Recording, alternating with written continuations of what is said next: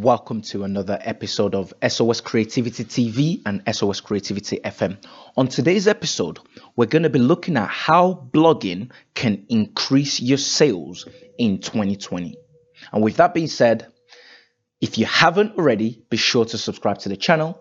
Don't forget to join the notification squad and please hit the like button so the YouTube algorithm can know that we're providing valuable content such as this one every single week to ensure it reaches more audience. And with that being said, let's jump straight into the 3 points we're going to be covering today.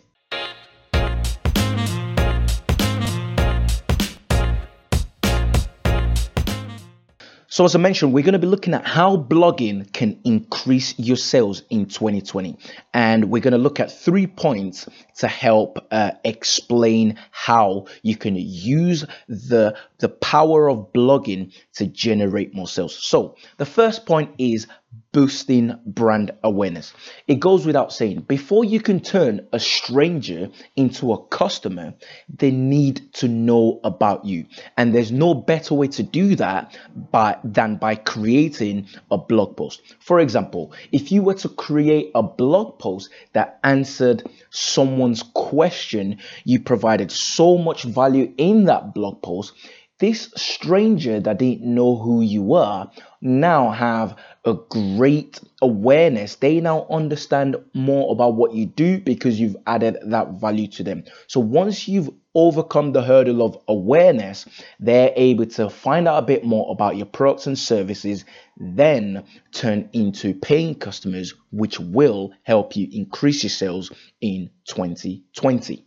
The second point is blogging actually helps to improve your SEO ranking, which leads back to number one, because when you're high on the search terms for the keywords that you're hoping to rank for, that increases your awareness. So rather than one person finding your blog post, there's a lot of people who are going to be finding your resources. A lot of people are going to be finding your website because your blog is going to be hosted on your website. Therefore, it brings traffic to your website to then help you generate more sales. And finally, blogging can help you generate lead through forms. So I'll give you an example. If you were to write a blog post regarding, say, if you're in the financial services sector and you wrote a blog post on, hypothetically, 10 ways you can manage your finances during COVID-19 to help you survive this difficult period.